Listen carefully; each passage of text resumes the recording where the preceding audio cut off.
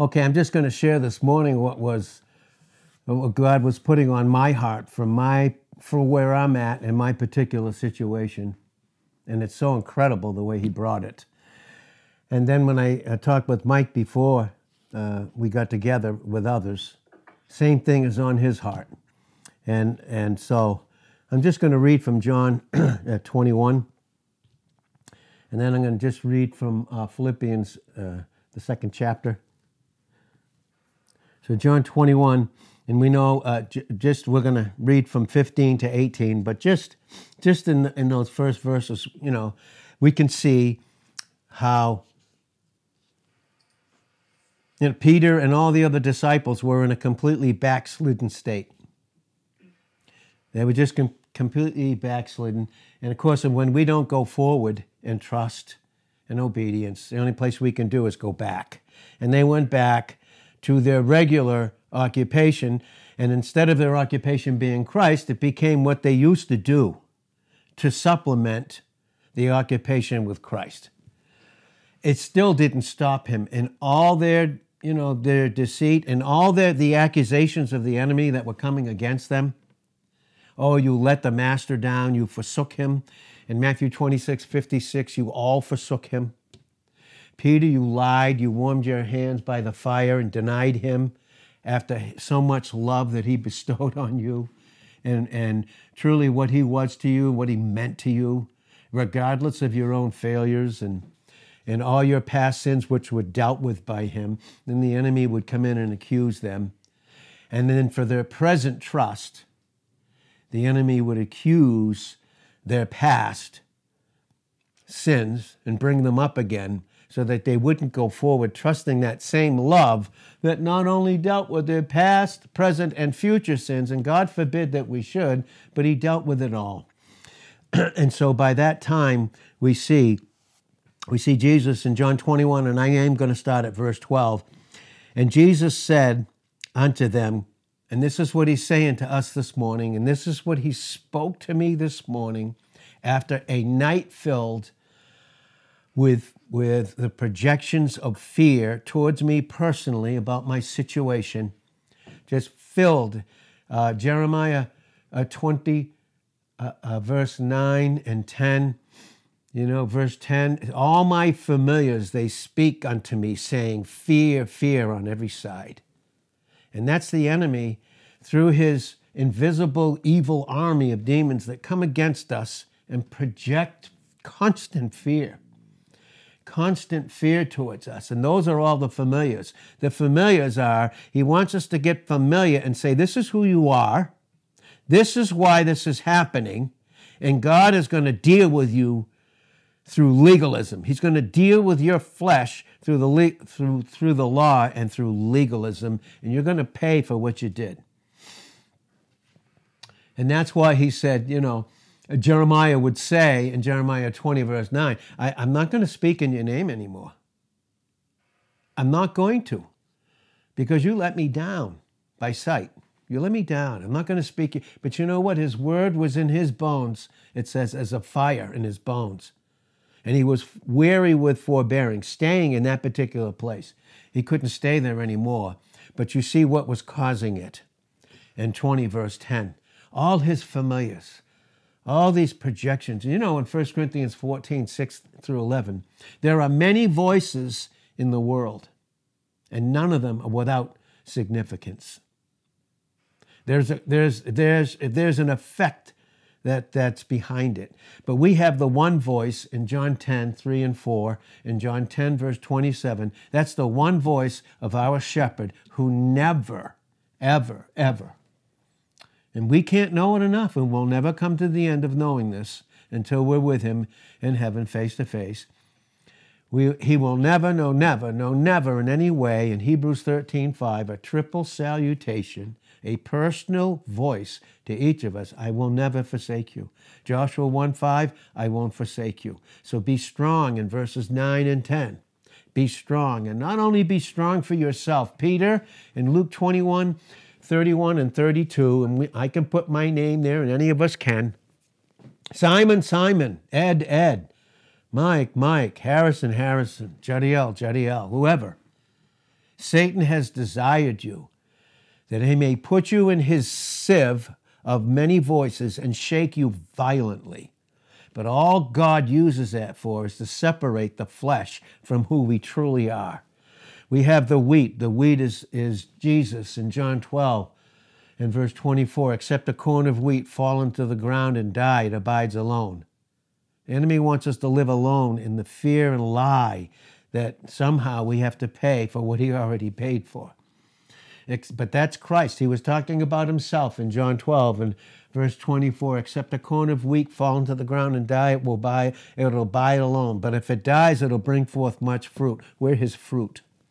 We are Jesus' fruit. And we cling to him. We cling to the wheat that he is and not the shaft, the flesh that he dealt with.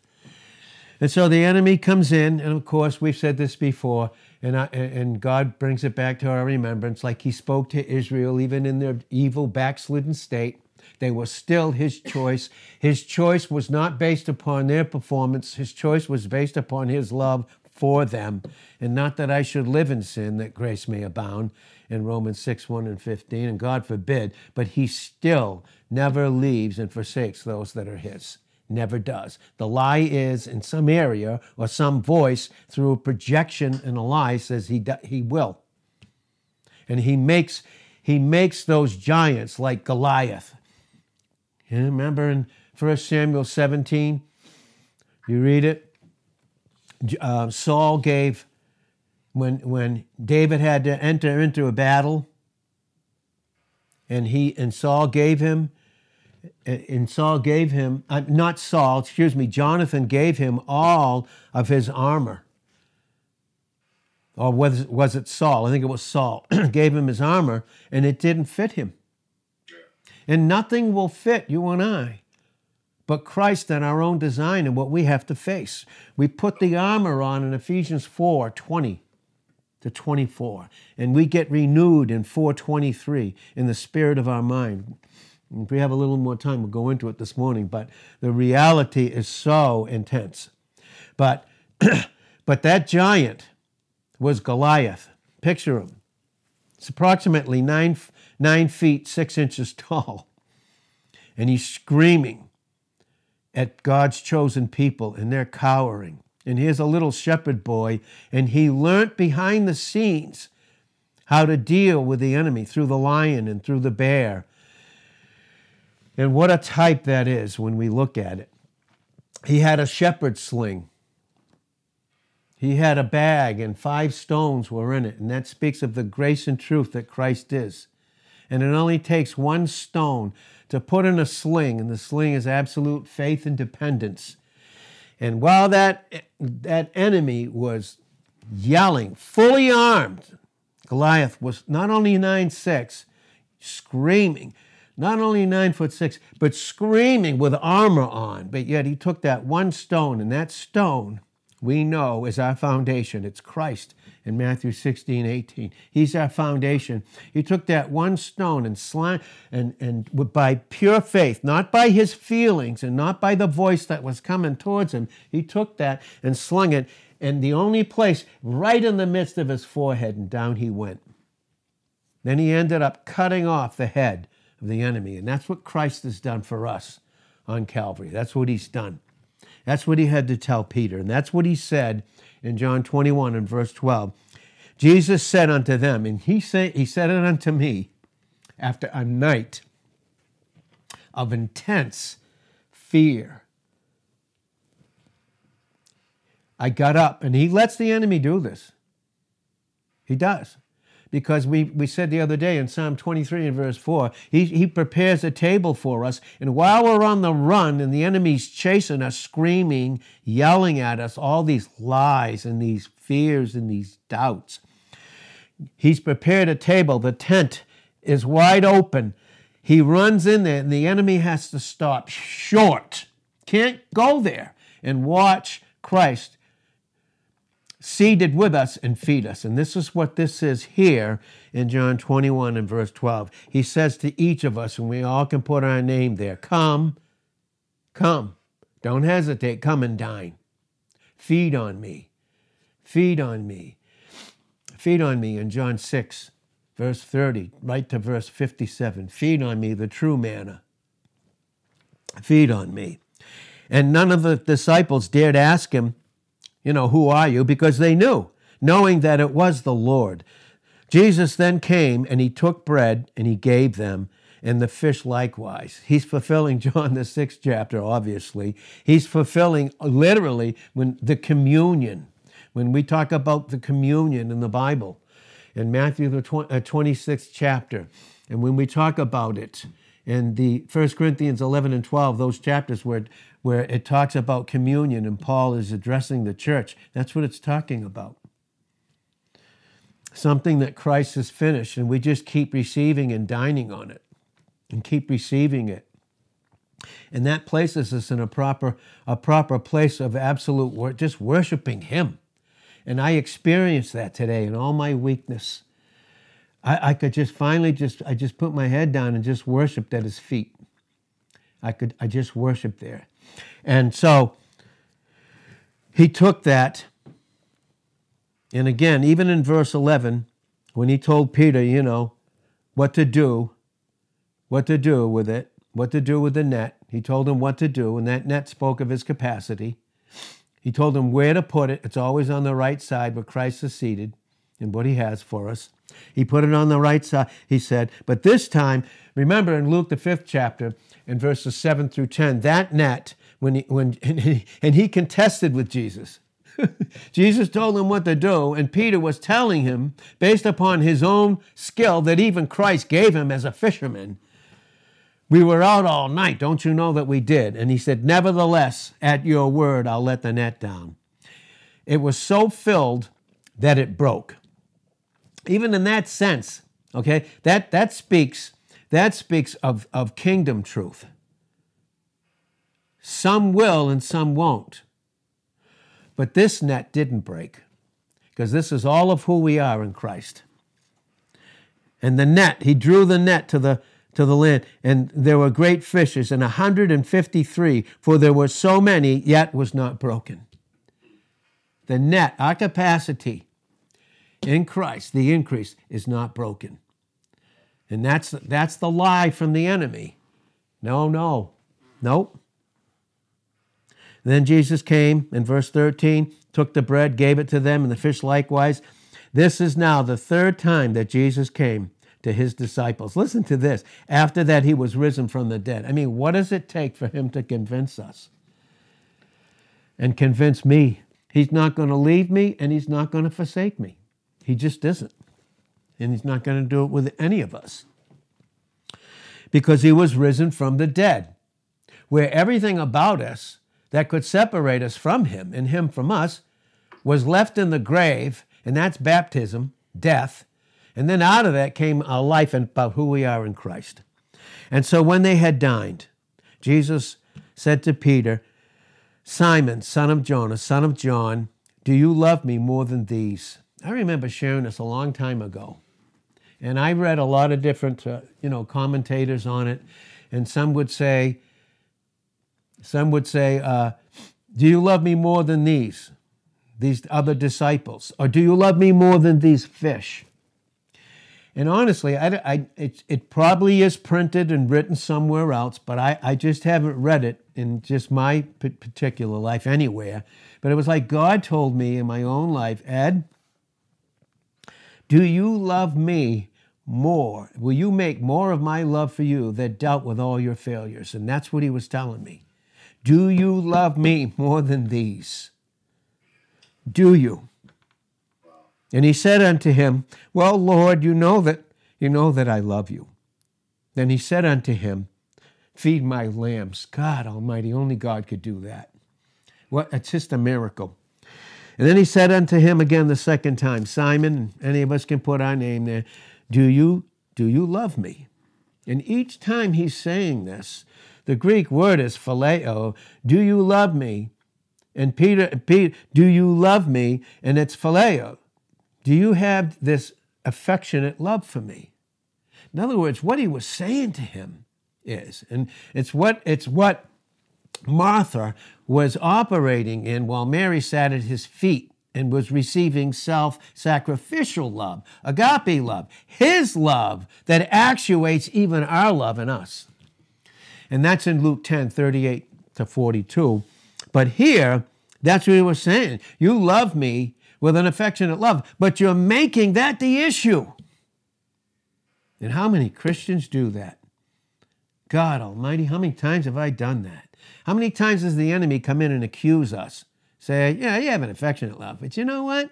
You don't have a self-sacrificial love. No, he did. God is love.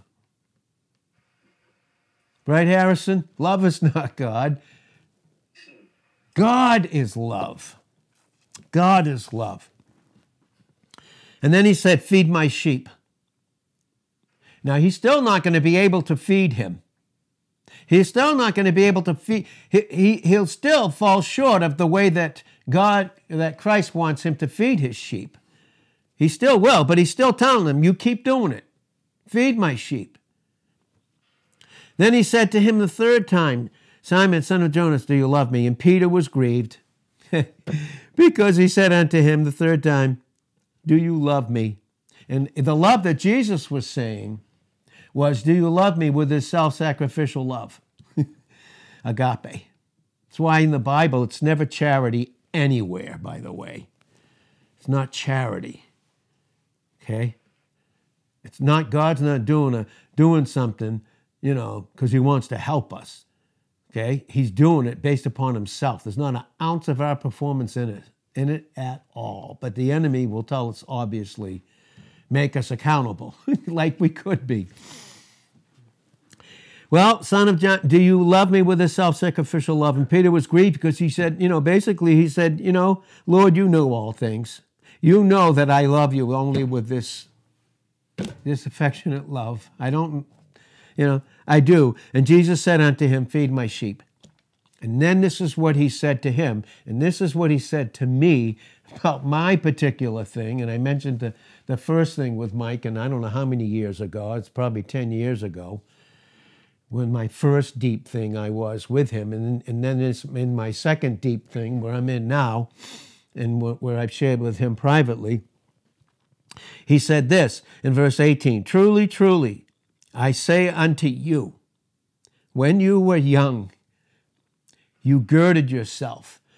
You thought you could take the word and think apart from me, you could still do it, that you could still understand it, that you could still function in a proper image. To think that you could do that. And all it was, apart from me, in intimacy with me, leaving your first love in Revelations 2:4, all it was cold theology, something the enemy could use to come in and deceive and accuse you. When you were young, you girded yourself. In other words, you thought you could take the word and thought you knew it enough to gird yourself. Oh, God. And you walked wherever you would, and then you had your own plans based upon what you could do. But he said this, but when you're old, and boy am I old, and boy am I glad. You're old, you will stretch forth your hands, and another will gird you and carry you where you wouldn't even go. It would be too much. You couldn't do it. But we need to be carried. And that is the self-surrender. Self-surrender. We need to be self-surrendered and enter into the triumph of a personal image and a finished work based upon the person and work of Christ that he's accomplished for each of us. For each of us. The victories that he already has on us that were won in eternity, that he came to manifest in time and in our time. And then he shows the way that these victories are obtained. We want to bypass them. We do. It takes far more grace. It's a far greater manifestation of his glory and our blessing to not take us out of the most fearful situations, but to lead us right through them. Because then he's going to lead a bunch of others. And that's what he was telling Peter. He said in Luke 22:31 and 32, Simon, Simon, Satan has personally desired and got my permission to sift you violently in his sieve. But I have prayed for you.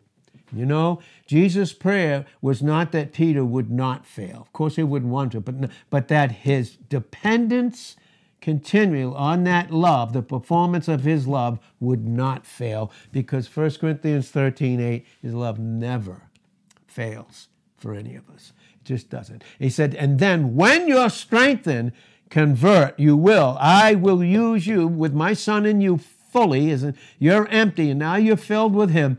Now you pour out. Now I will use you to convert, like I can do it. You, me and you as a vessel, me through you, will convert the brethren. That's where I'm carrying you to. That's the place you don't want to go, but that's the place of deepest intimacy. And that's what the enemy doesn't want for us. But anyway, again, so when we don't trust God, right? The enemy, for a Christian, he brings in the law. He won't make it known. He won't make it known to us. But he'll use the law to condemn us. Because whoever could fulfill that? In Exodus 23 to 17. Then he gets us entering into Deuteronomy 4 and verse 1. If you do this, you'll live. If you don't, you'll die. See, you didn't do it. Now you fear, you're going to get it. See? But you know something? But Christ speaks a totally different language to us. Oh, we have the voice of a shepherd.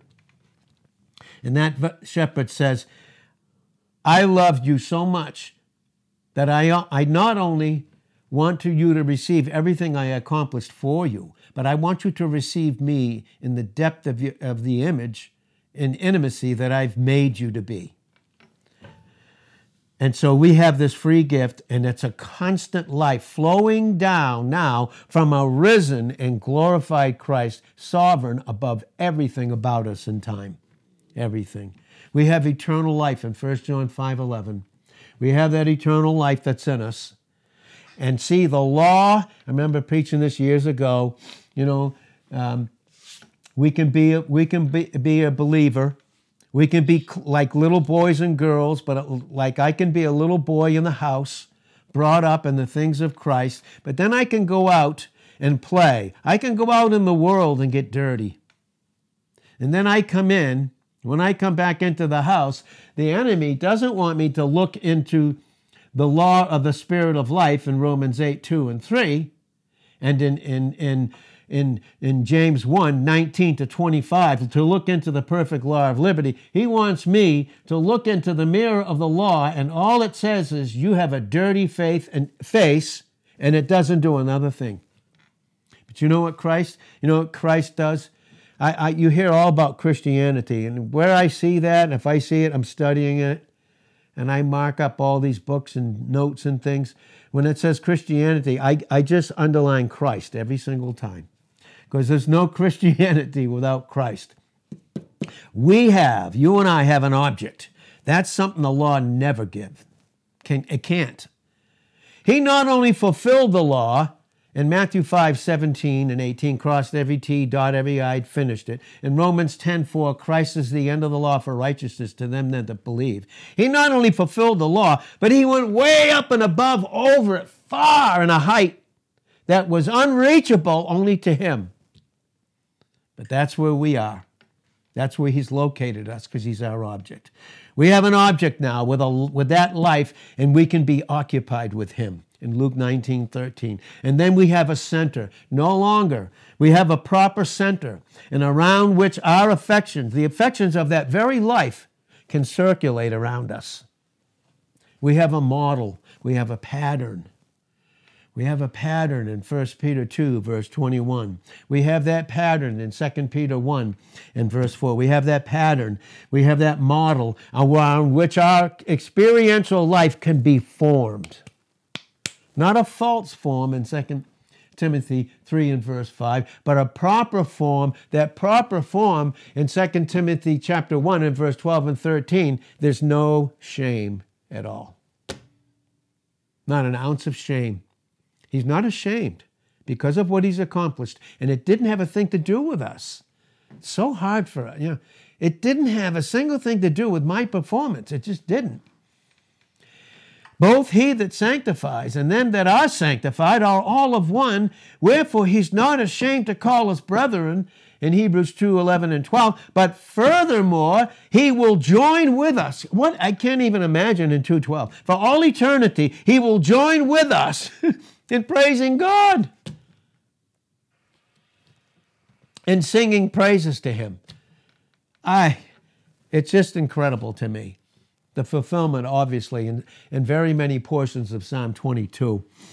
But again, this is our gain. We already have the gain. We have the increase in John 3:30. It's just in our experience, the self-life has to be what? Decreased. Decreased. And we experience it. When we have Christ as our experiential life, when he's our object, when I have a proper object, now I have a proper center. When I have a proper center, now I have a proper model. When I have a proper model, now I have a properly formed image. And when I have that, that gains all the triumphs. In 2 Corinthians 2 and verse 14, we're more than conquerors. In Romans 8 and verse 37, we're more. Then what that does in us, what it does in me, and what God's continuing to do in me, is it brings a victory and a conquest over the experience of a selfish nature in a selfish world. We have a self-sacrificial love.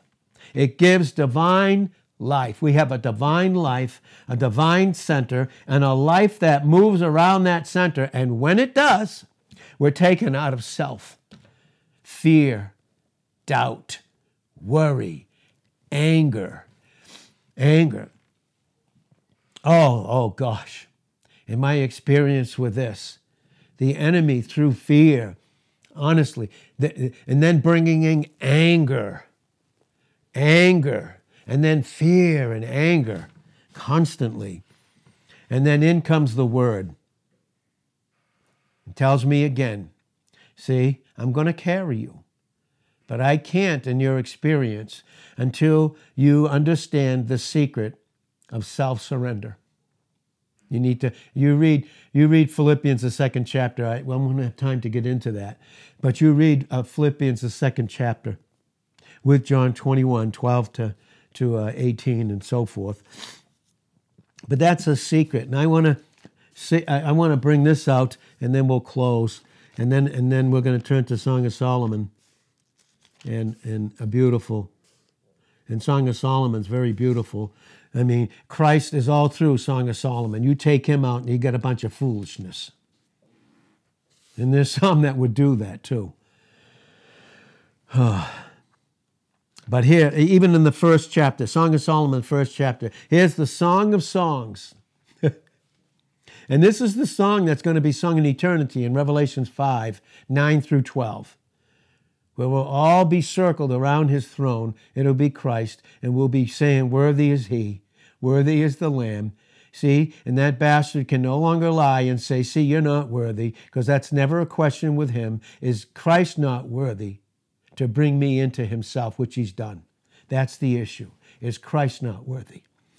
And so Song of Solomon, verse 1, the Song of Songs, which is Solomon, which is Ed's, which is Mike's, which is Harrison's, which is Jadiel's, which is whoever is a believer in Christ.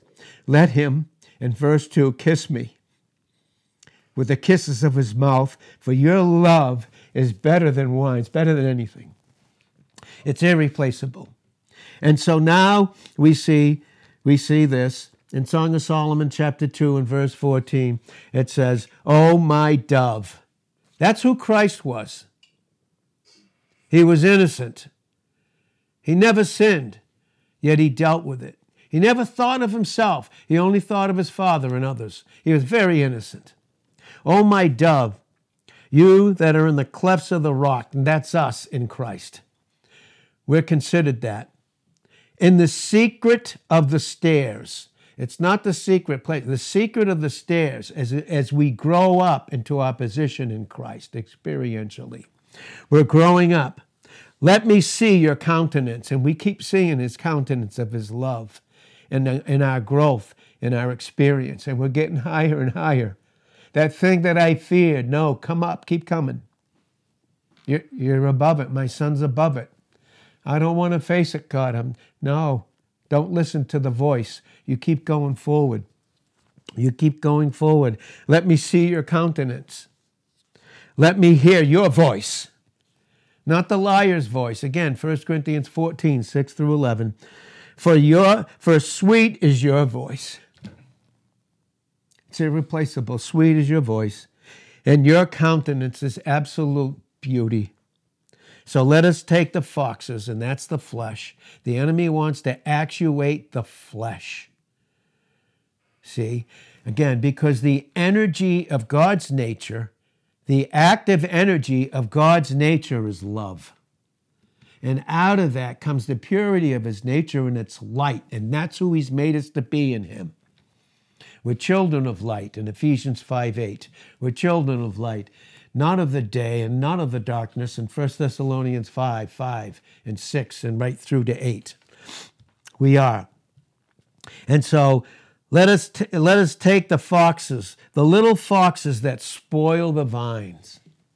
The enemy wants to spoil the reality of who Christ is in us and who we are in him. That brings into the vines. That brings into, as we close this morning in John the 15th chapter, in John 15, and this is what it says, John 15, Jesus said, I am the true vine, and my Father is the husbandman. He's the one that will prune the areas. He prunes it in our experience of unbelief and doubt and fear and worry and everything. Every branch in me that bears not fruit, he takes away. Thank God. Fear, there's no fruit in that. And every branch that bears fruit, he continues to prune it. And we think it hurts, but it's to cause growth in us and fruit to come out. And he purges it that it may bring forth more fruit. Now you are clean. You're purged through the word which I've spoken unto you. It separates, and that brings in Hebrews 4:12, the word that separates the soul, the fear, the doubt, the worry, and brings us out of a self-conscious fear, doubt, and worry, and brings us into the full consciousness in our spirit of the very countenance and image of Christ towards us and who we are in him. And abide in me, continually abide in me, and I in you, as the branch cannot bear fruit of itself except it abide in the vine. No more can you except you continually abide in me. I am the vine, and you are my branches. And he that abides in me and I in him, the same brings forth much fruit. For without me, apart from me, separate from me, in your experience, you can do nothing. So let us take in Song of Solomon 2, in verse 15, those little foxes, those little lies, the actuation of the lie to get us to function in the flesh that spoil the reality of a proper image. Christ himself in our proper image. For our vines have tender grapes. We are so frail. We're so frail. But you know, in verse 16, and this is very personal. It's what he was saying to Peter. It's what he's saying to us. My beloved is mine, and I am his. He feeds among the lilies. That's the cross life, the resurrection. The lilies that bloom, except the corn of wheat fallen to the ground and died, abides alone. But if it dies, boy, it brings forth the beautiful scent of the accomplishment of the person of Christ, his very life and his very work that's in us. And we're so thankful. We're so thankful. So the secret of self-surrender is the fact that that experiential life that's ours cannot be reached in any other way. The unconverted man, the unconverted Christian finds still, as a believer, without truth, without intimacy, still in the law, still finds his center in himself, in the self-life. And hence, to try to tell him not to be selfish is you're telling him not to be at all. How many times when you preach the word, sometimes people think it's against them because the enemy's convinced them in the fleshly self-life that that's who they are. So for you to preach that, you're telling them not to be. But thank God, we don't function in a wrong order. We function in his full thought. Because the full thought of God in Isaiah 55, 8 through 11, is higher than ever. Higher than our thoughts. This whole personal thing that I am in the midst of, constantly, he keeps having me rehearse, not my thoughts. Not my thoughts, your thoughts. Not this person's thoughts, not that person's thoughts. Your thoughts, Lord, your thought. Your thought. And when I have his thought, Christ, I have a proper image. And so that's how high. And his word will go and finish it, just like he said in Isaiah 55, verse 11. It'll go and finish right where he's called you to go to. And it's in Ezekiel 12 and verse 25.